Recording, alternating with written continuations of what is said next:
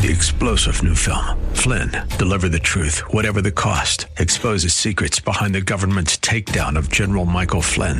Flynn knew what the intel world had been up to. He ordered the first audit of the use of contractors. This set off alarm bells. He told the truth. He was the most dangerous person for Donald Trump to hire. They had to get rid of Flynn. Flynn, deliver the truth, whatever the cost. Available now. Watch it today. Go to salemnow.com. salemnow.com.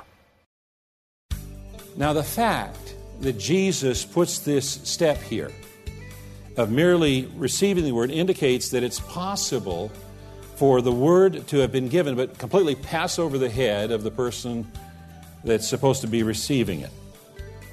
Now, we might describe it as going in one ear and out the other. It just doesn't stick.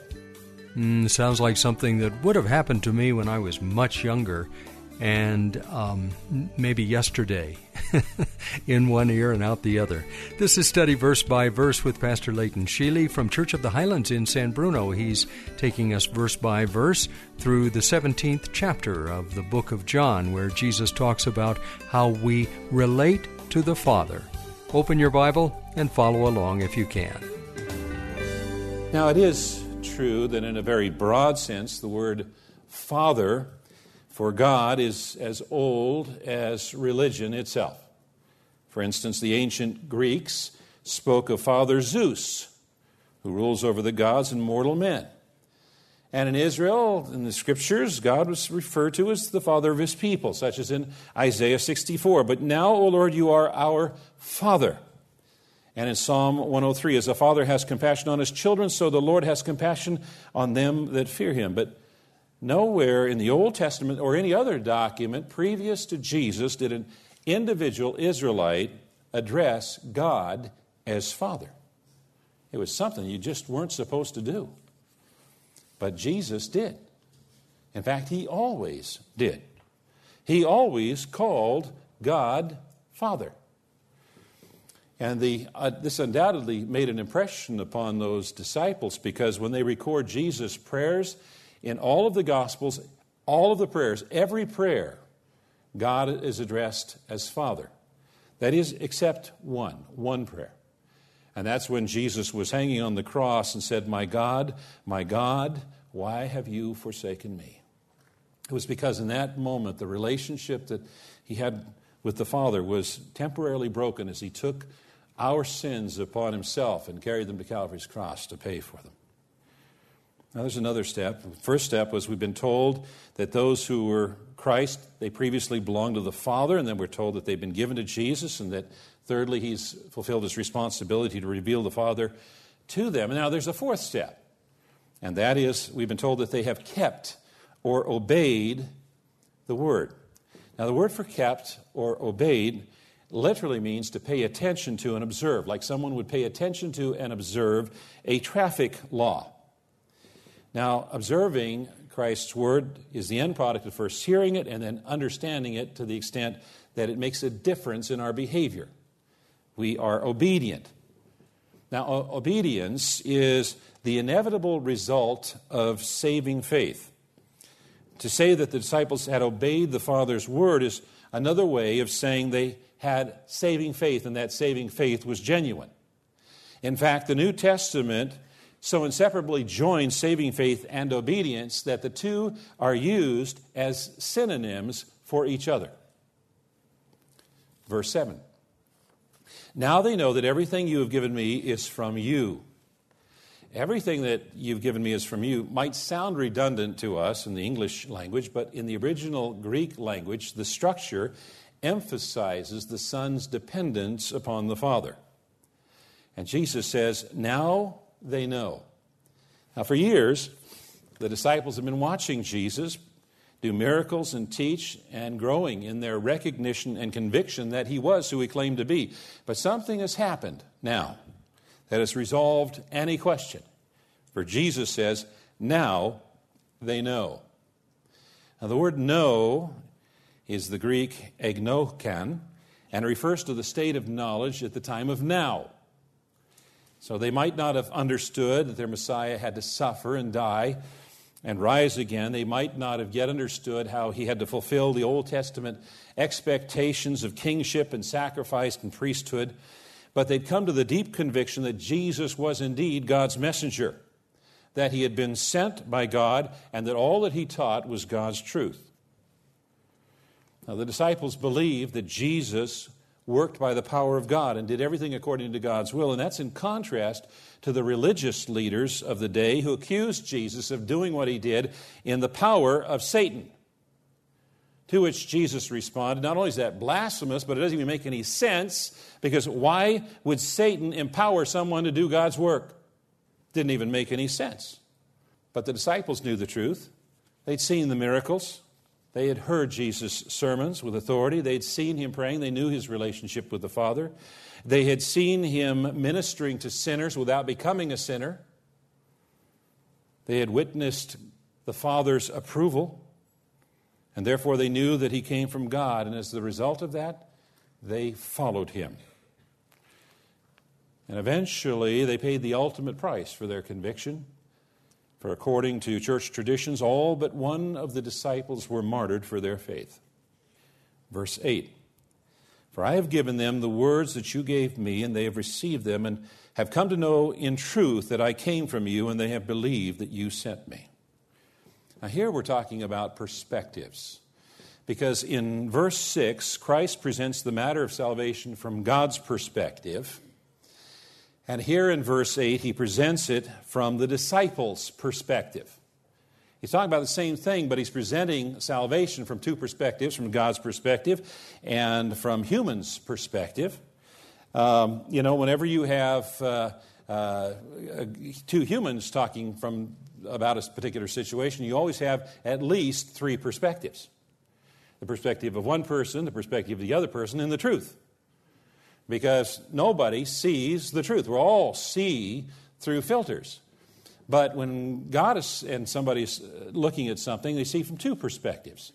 The person sees it from their perspective, and God sees it from his perspective, which is the truth.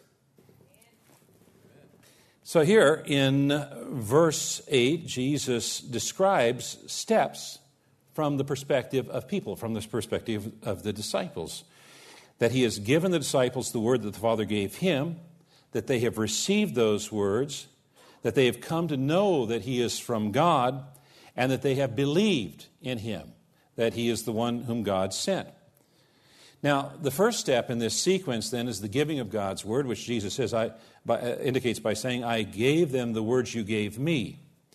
You see, the word of God is the only thing that's powerful enough to effect a change in the hearts of sinful men and women if they're to be saved. Nothing else can do it. As the writer of Hebrews says, the Word of God is living and active, sharper than any double-edged sword. It penetrates even to the dividing of soul and spirit, joints and marrow. It judges the thoughts and attitudes of the heart.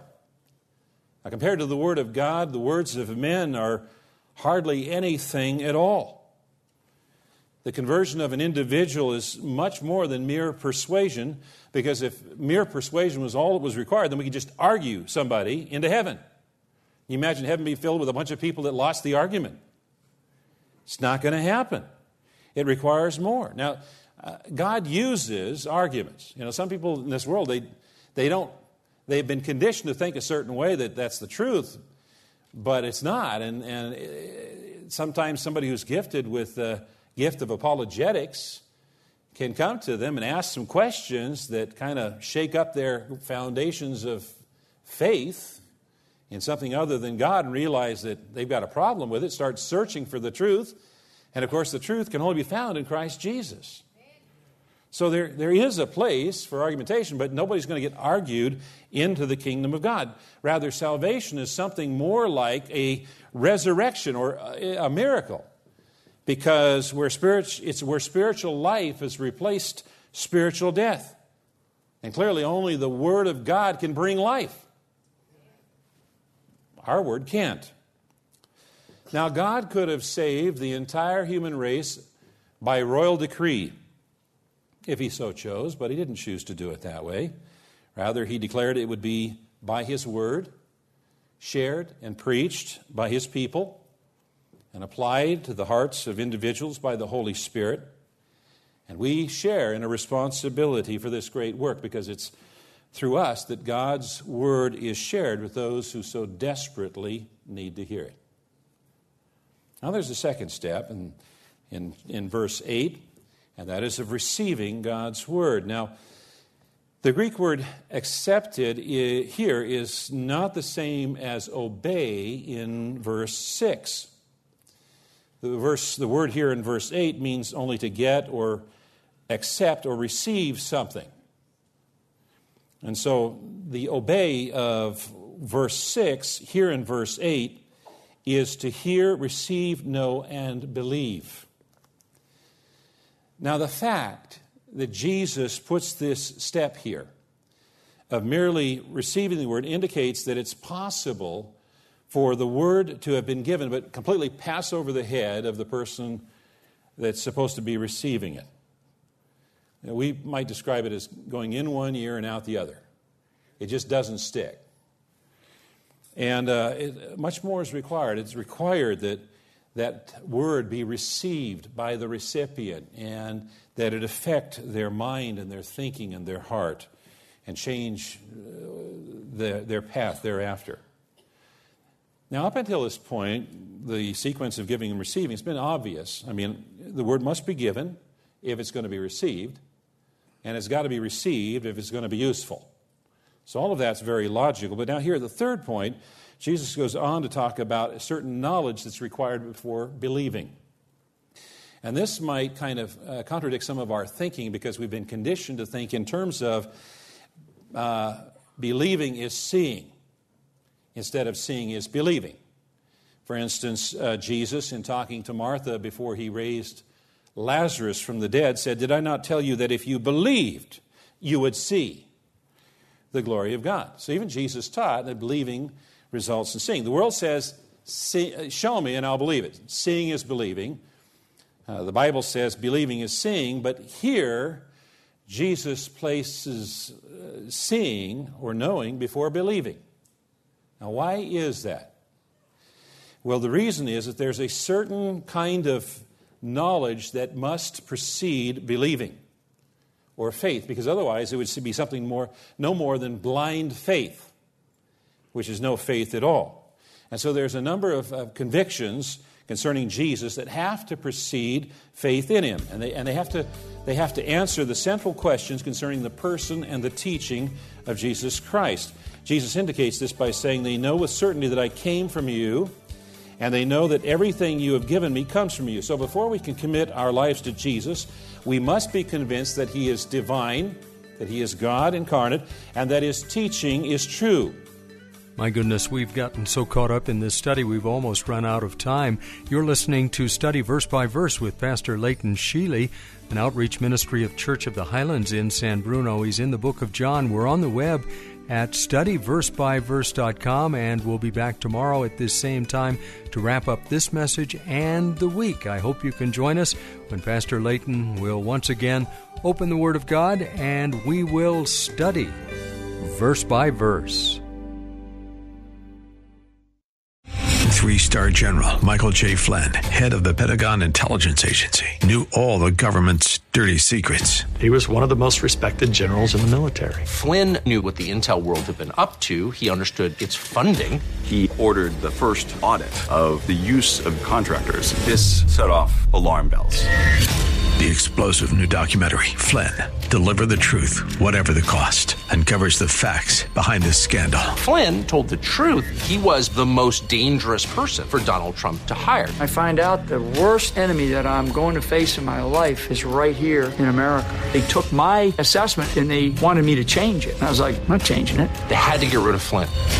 With in-depth interviews, archival footage, and never-before-seen personal records of the man behind the headlines. I just felt like I was drowning. Flynn, Deliver the Truth, Whatever the Cost. Available now. Watch it today. Go to salemnow.com. salemnow.com.